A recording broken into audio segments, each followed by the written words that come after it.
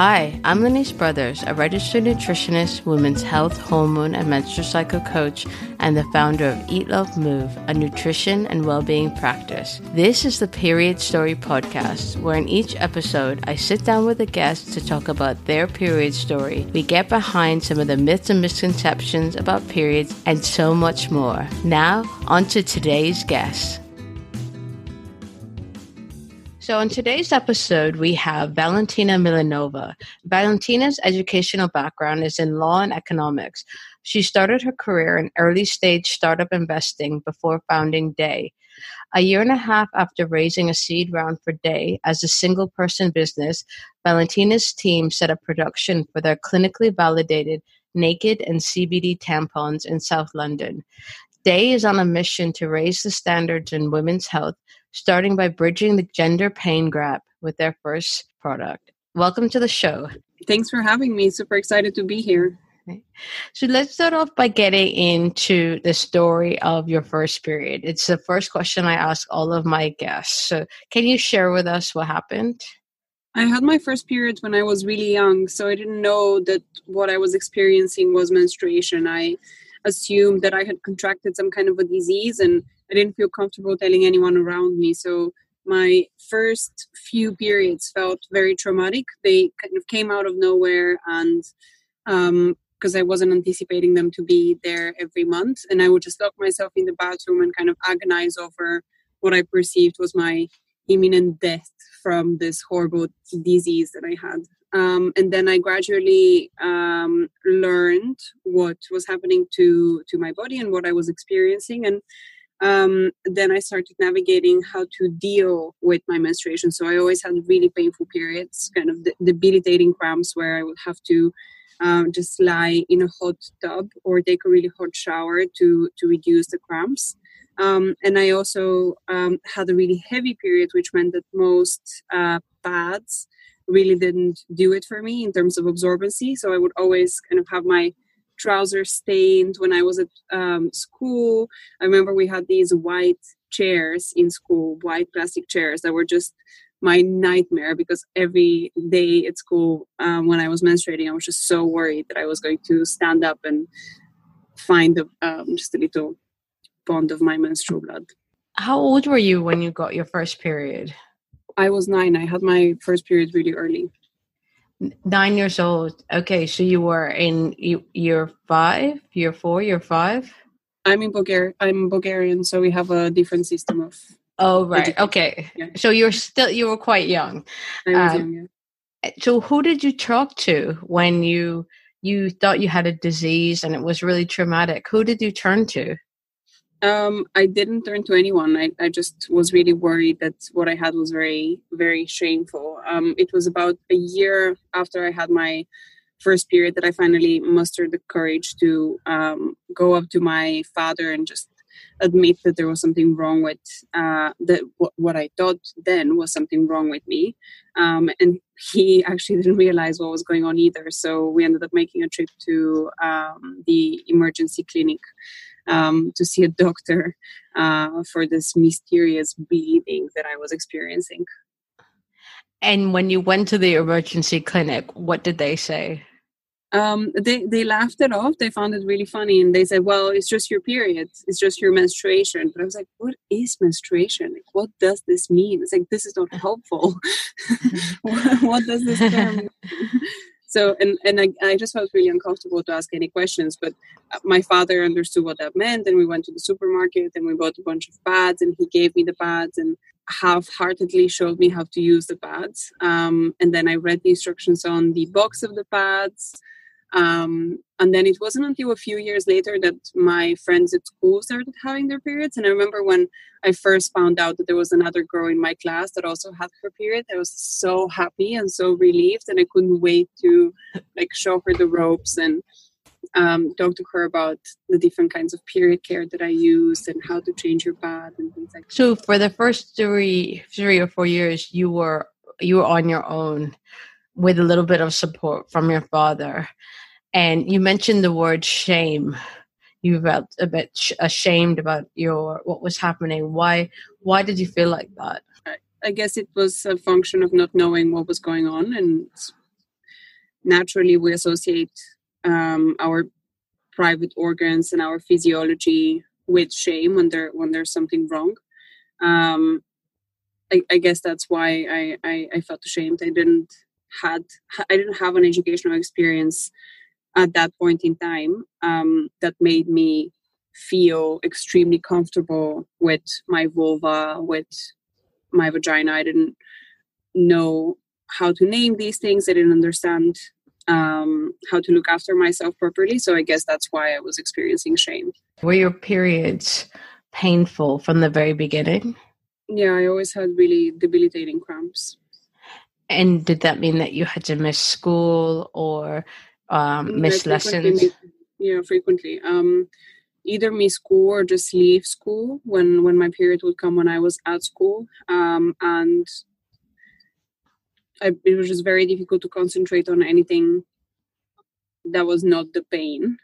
I think if you have a painful period, your first few years of menstruation are the worst in terms of the intensity of the cramps. And I remember just laying in the bath or taking a really, really hot shower was the only thing that would help. And did you use any painkillers, or were you too young? I think I was too young. And I also couldn't access them myself, obviously, so I didn't know where to find them. You were on your own in terms of your peer group, and then you found another girl who had got her period. And then did things change as soon as your other friends started to get their periods? Yeah. By the time that my other school friends had started getting their periods, I think I had like 3 or 4 years of being the only girl with her period. So I had become more confident and become more aware of menstruation, what it meant and how to deal with it. So I actually kind of turned it into the cool thing at school. So after the second girl got her period, we created this little group, and then all of the other girls couldn't wait to get their period, so they could participate in like the circle of conversations about menstruation, and we would kind of proudly walk down the school halls and go and change our pads all at the same time in the bathrooms while there was another girl that was guarding the door. So yeah, we made it into the cool thing at school. Oh, the periods became cool. Okay. Yeah. Okay. That's one way to kind of shift the idea of shame and to become more empowered by what was happening to your bodies. Yeah. And what was your education like at school? Having had the doctor at the emergency clinic tell you what was going on, then did that education continue at school? I think the first time that I had a sexual and reproductive health education in any form was in biology class when I was 15. I may just not remember it, but I don't have a recollection of in primary school learning about menstruation, safe sex, etc. The school that I went to was actually very progressive. The primary school that I went to, we would call our teachers by their first names rather than by their last names or Miss or Mister. And we all kind of formed really close bonds and really close friendships with our professors, with our teachers, sorry. But I don't recall having a formal education. We did have Bible study, which at that time I found really interesting. But we didn't have a formal sex ed class that I can recall. So how were you learning about it? A lot of it was from books. So the school that I went to was very encouraging of people reading. We would have these like reading competitions where the coolest kid in school was the kid that could read over 90 words a minute. We had this like little competition. And we had a large library. And I read Lolita when I was in the 4th grade, or I read a lot of books that I shouldn't have read early on. And I learned about menstruation and just, I guess I learned my first sexual education from these books. And then obviously I discovered the internet. And discovered internet forums. And I remember just these like internet forums in Bulgaria in like mid 2000s. People were just so confused. There was like so much angst and so much worry, and people were always worried they were pregnant. I remember this girl from my class came to me just like crying in tears because she had had unprotected oral sex and she was convinced that she was pregnant, and that's, you know, that was just a fact for her, and we didn't know any better, so we were like, oh my god, commiserating with her being pregnant. Yeah, it's interesting because the internet is supposed to be this democratizing force in terms of access, and the internet is a democratizing force now.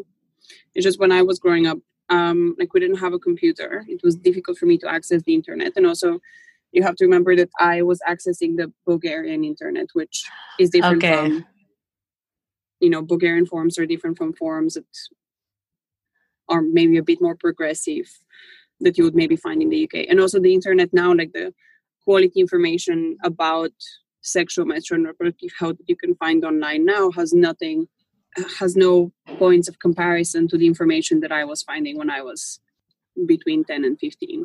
Right. It's a very different internet. Okay. Yeah.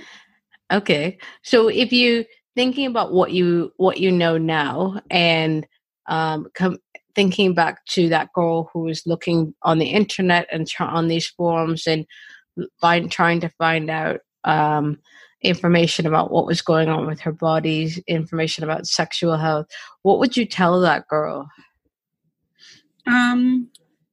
Stick with it. It's going to get easier. You're going to learn the ropes and learn how to navigate menstruation, and you're going to come into your own and start feeling proud of who you are as a woman. What point what was the starting point where you realized you were having these heavy and painful periods?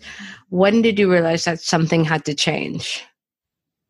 I guess the thought was always at the back of my mind, this really strong belief that the way that people deal with their periods and the way we purchase period care products and how they perform is really subpar.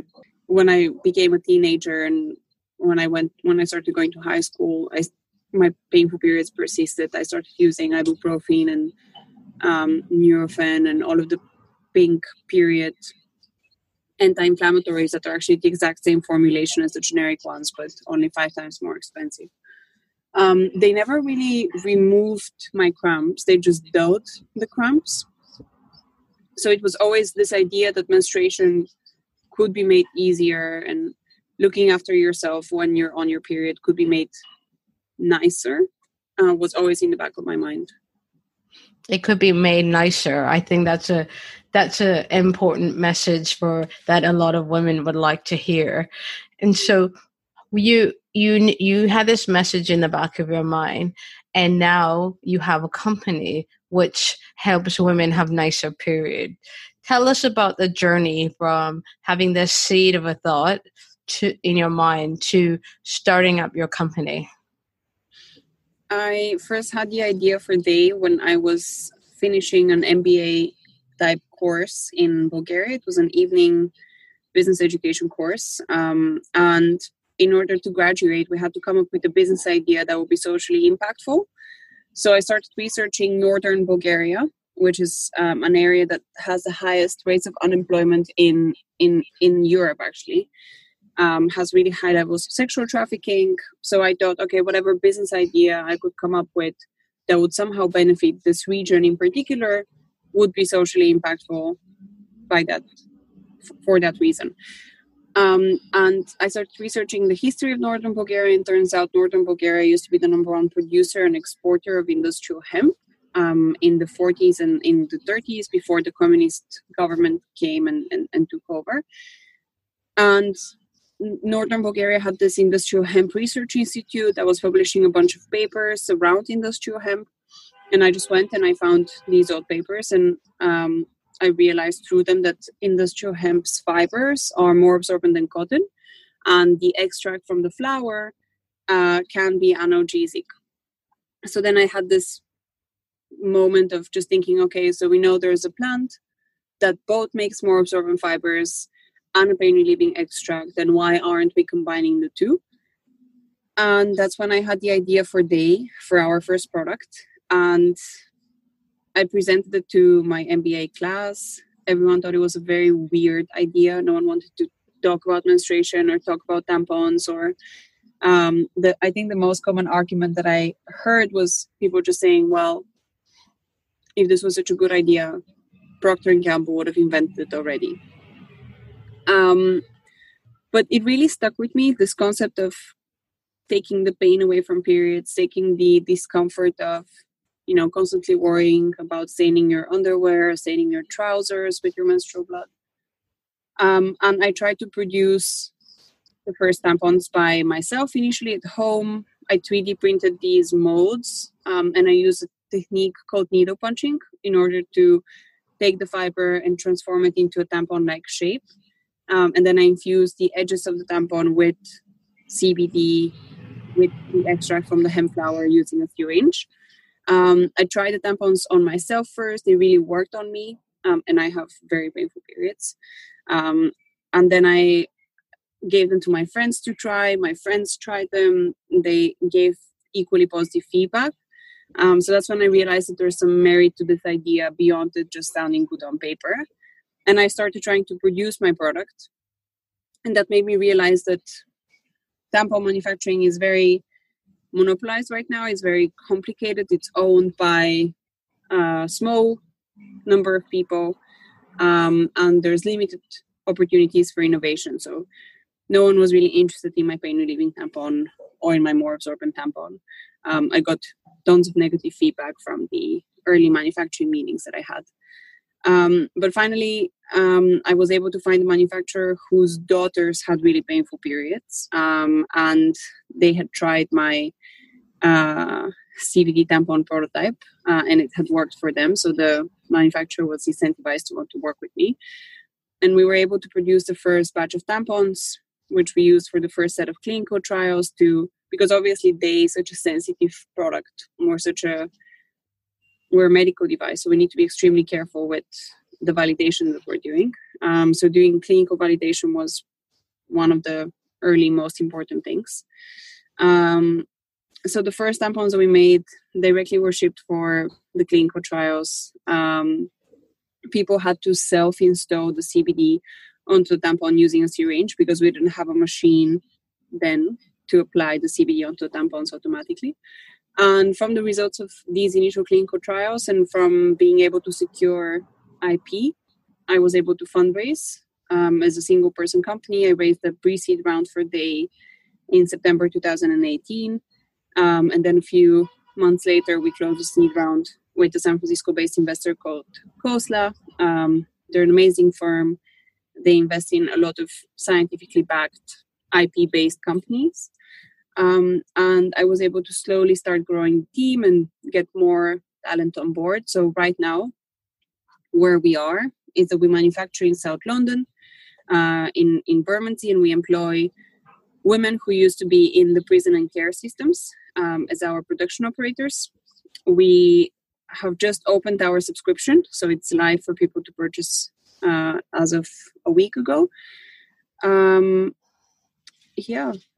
we're working on getting Day to as many women as possible. We're working on scaling our production. So go back to what you were saying about the CBD as an analgesic.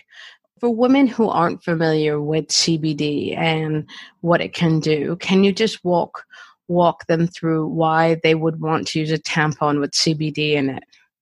Yeah, so specifically the kind of cannabinoids that we use a pharmaceutical grade extract, the same one that is used in GW Pharmaceuticals drug for children's epilepsy, and we use a significant dose and a significant concentration. So we have 100 milligrams of 30% CBD per tampon, and what that does is it allows us to deliver a potent dose of an anti-inflammatory agent to the area that's cramping. So we provide localized pain relief. We've developed a technology that allows us to atomize the CBD so that it stays on the surface of the tampon rather than permeating back inside. And by staying on the surface of the tampon, the CBD interacts with the endocannabinoid system in the vaginal canal, and it triggers something called the first pass uterine effect, which is a mechanism by which agents that are ingested through the vaginal mucosa are recycled in the pelvic organs, meaning the result that's felt is much quicker than if you take a painkiller orally, because obviously then it has to go through your digestive system, etc. And that's the mechanism of action of DAY. We use high quality CBD that's of a significant dose. It's applied onto the tampon in a way that ensures that the active ingredient stays on the surface of the tampon, and there it interacts with the endocannabinoid system, which is known to modulate your response to pain. Effectively, the CBD tampon turns the volume down on your cramps. How has using this product, so formulating this product, developing it, manufacturing it, how has it changed your period? I don't suffer from period cramps anymore, which is really important when I'm building my company. I really don't have like 2-3 days a month. I don't have the luxury to be able to stay in bed and take a bath and not be focused. So it has really, and 2-3 days a month don't sound like a lot when you say that, but it's made such a massive impact on my productivity and just my happiness levels. And I no longer dread my period. I'm no longer kind of shakily anticipating the first PMS symptoms and the first spotting, thinking, oh my God, what am I going to do now? I have to take a whole box of ibuprofen. So that's been the biggest impact for me, being able to have leveled amounts of energy and cognitive capacity throughout the month, not be limited by my cycle. You going back to what you said, people might not think 2 to 3 days is a lot, but if you look at that over a year, that's almost a month, a year being debilitated by pain. So that's quite significant. And when you look at it like that, I think it puts into context the amount of pain that women experience or people with periods experience, and how it can really impact their lives. So someone who they want to try the CBD tampons, what they really feel connected by your story and what the change that you've experienced in your period, how would they get a hold of the tampons? So they're available on our website right now, yourday.com. That's Day spelled DAYE. And they're available on a subscription, so you can purchase the tampons and then sync them with your cycle.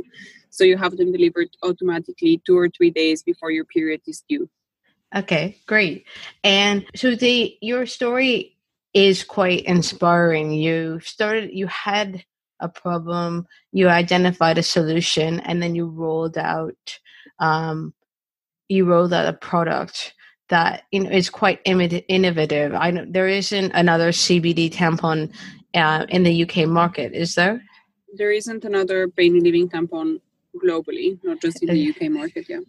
Right. Okay. So what would you say to women out there who hear your story? They're quite inspired by it, and they're thinking, oh, well, maybe I can develop something, or maybe I can do something like this, or I have my own idea. How the investing space, the startup space, is notoriously male. It's notoriously quite sexist. What would you say to these women who want to do something? Do you have any advice? I'd say it's super exciting that we live in the times in which we live in right now, because if there's one thing to be learned from my story, is that a young Eastern European woman who didn't grow up with a lot and didn't have a lot of connections can still approach these on the surface intimidating brand name investors and tell a good story and make a good case for why women's health deserves more investment and actually win that investment. So if if there's any women that are listening to this interview and they're thinking, wow, I really want to start my own company as well, I'd say go for it. There's really nothing stopping you. That was the thing that really this mentality was the thing that really convinced me to take out the initial credit cards that I had to take out in order to finance the company before we had venture capital resources. I just thought to myself, okay, what's the worst that can happen? I lose like 40,000 pounds and then I just have to repay them by working in a regular job. I'll always be able to find a regular job, like even if it's just washing dishes. How long will it take me? It will take me like 10 years to repay it. What's the big deal? At least I will have tried. At least I would have learned new things. Yeah, definitely. I think that's such an amazing attitude. At least you tried. What's the worst that can happen? I mean, it's only money. And I'm not being glib when I say that, but there are definitely worse things. Yeah, and even if you take the conversation apart from the money domain, you need to be really comfortable as an entrepreneur in making a fool of yourself all the time. You need to have a really low ego. You need to constantly be proven wrong. You're constantly putting like these really awkward situations of complex interpersonal dynamics that you have to navigate as you manage a team, as you manage a board, as you deal with your suppliers. And you just need to be like very humble and very low ego and just be at ease in discomfort. Just know that there's going to be a lot of discomfort. There's going to be a lot of feeling inadequate. And my imposter complex is as strong as it's ever been. And that's just part of the human experience, I guess, when you're an entrepreneur. A lot of people are really worried about their reputation. They never take a risk because they're worried about how it would look to the others, to the world, if they make a mistake. But at the end of the day, everything blows over in 24 hours and you end up gaining more, even if you make a massive mistake, than if you don't do anything. I think that's really interesting. Everything you're saying is like, I definitely believe it myself. You have to make mistakes. You have to make a fool of yourself because, what's worse, the doing it and then making a mistake or not doing it and regretting it. But I want to go back to what you were saying about imposter syndrome. So is that something that you've experienced? Yeah, I experience imposter syndrome on a daily basis, and I think it's a very healthy thing to experience because it keeps you humble and it prevents you from drinking your own Kool-Aid. Something that really bothers me in startups and in entrepreneurship is it's very easy to create this myth of the founder persona, of the superhuman founder who's always switched on, always right, somehow divinely anointed with a greater intelligence and a greater amount of courage than everyone else. And I think that's just BS. That's just absolute crap. That just does not exist. And it leads to people being unhappy and leads to people falling off pedestals. So I welcome my imposter syndrome when it comes knocking. It's a reminder of I actually have no idea what I'm doing most of the time. I'm learning everything from scratch. I've never managed a team. I've never ran clinical trials. I've never conducted regulatory approvals for a medical device company. But as long as I keep humble and I keep a low ego, I keep learning and I keep evolving, and I keep moving from one point to the next. So I'm friendly with my imposter syndrome now. Okay, good. I think that's something that we can all learn from, being friendly with it, not shying away from it, being friendly with it. What's next for your company? Scale is next for our company.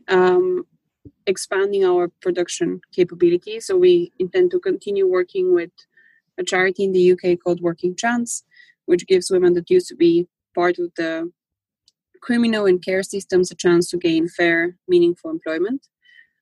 So as we scale our production, as we build more machines and expand to new factories, we want to remain in the UK and remain working with these women, making an impact in our direct community, apart from just making an impact on period pain as a whole. Why we would do that is to deliver the clinically validated CBD tampon to as many women that need it as possible. So how do you feel about your period now? I'm happy when I have my period.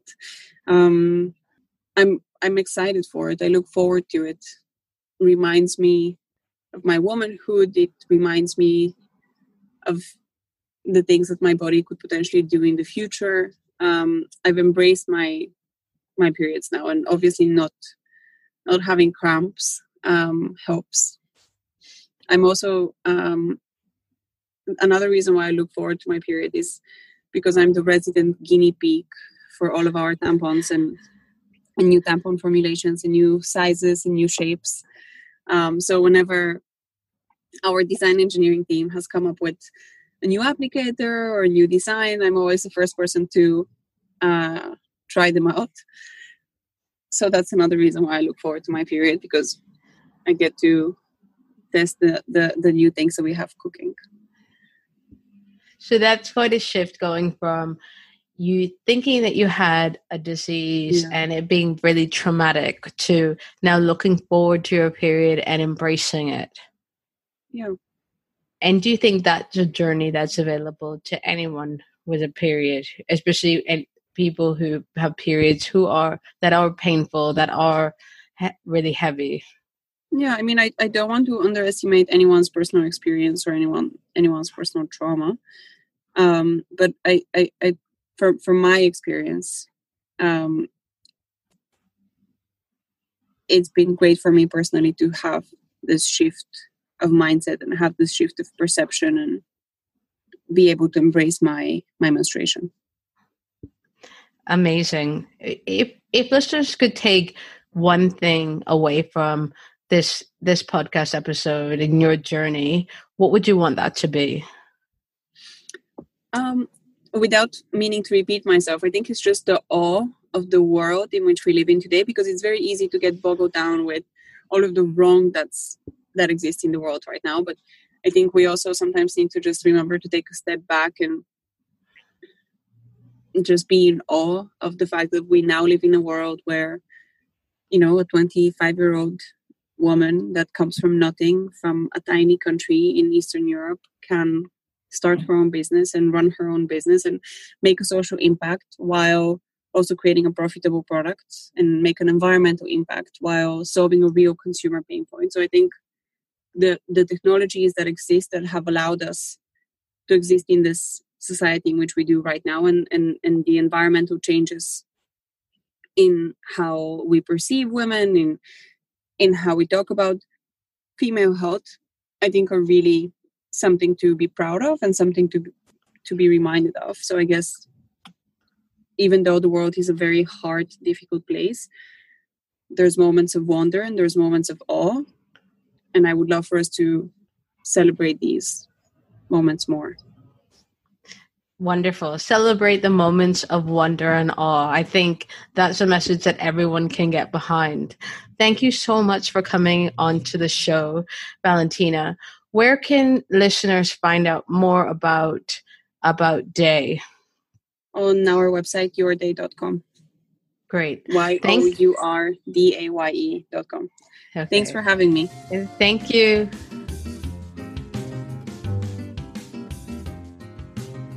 For more inspiring conversations, head over to periodstorypod.com, where we have so many more for you to peruse. If you want help with your menstrual or hormone health, email me on hello@eatlovemove.com to set up a free 30-minute hormone health review. If you like today's show, please don't forget to subscribe, rate, and review wherever you get your podcasts. Tag us, come say hi, and send in your requests for who you'd like to see on the show on Instagram and Twitter on @periodstorypod, or email us at hello@periodstorypod.com. I'm Lenise Brothers, and you've been listening to Period Story. Thank you so much for listening.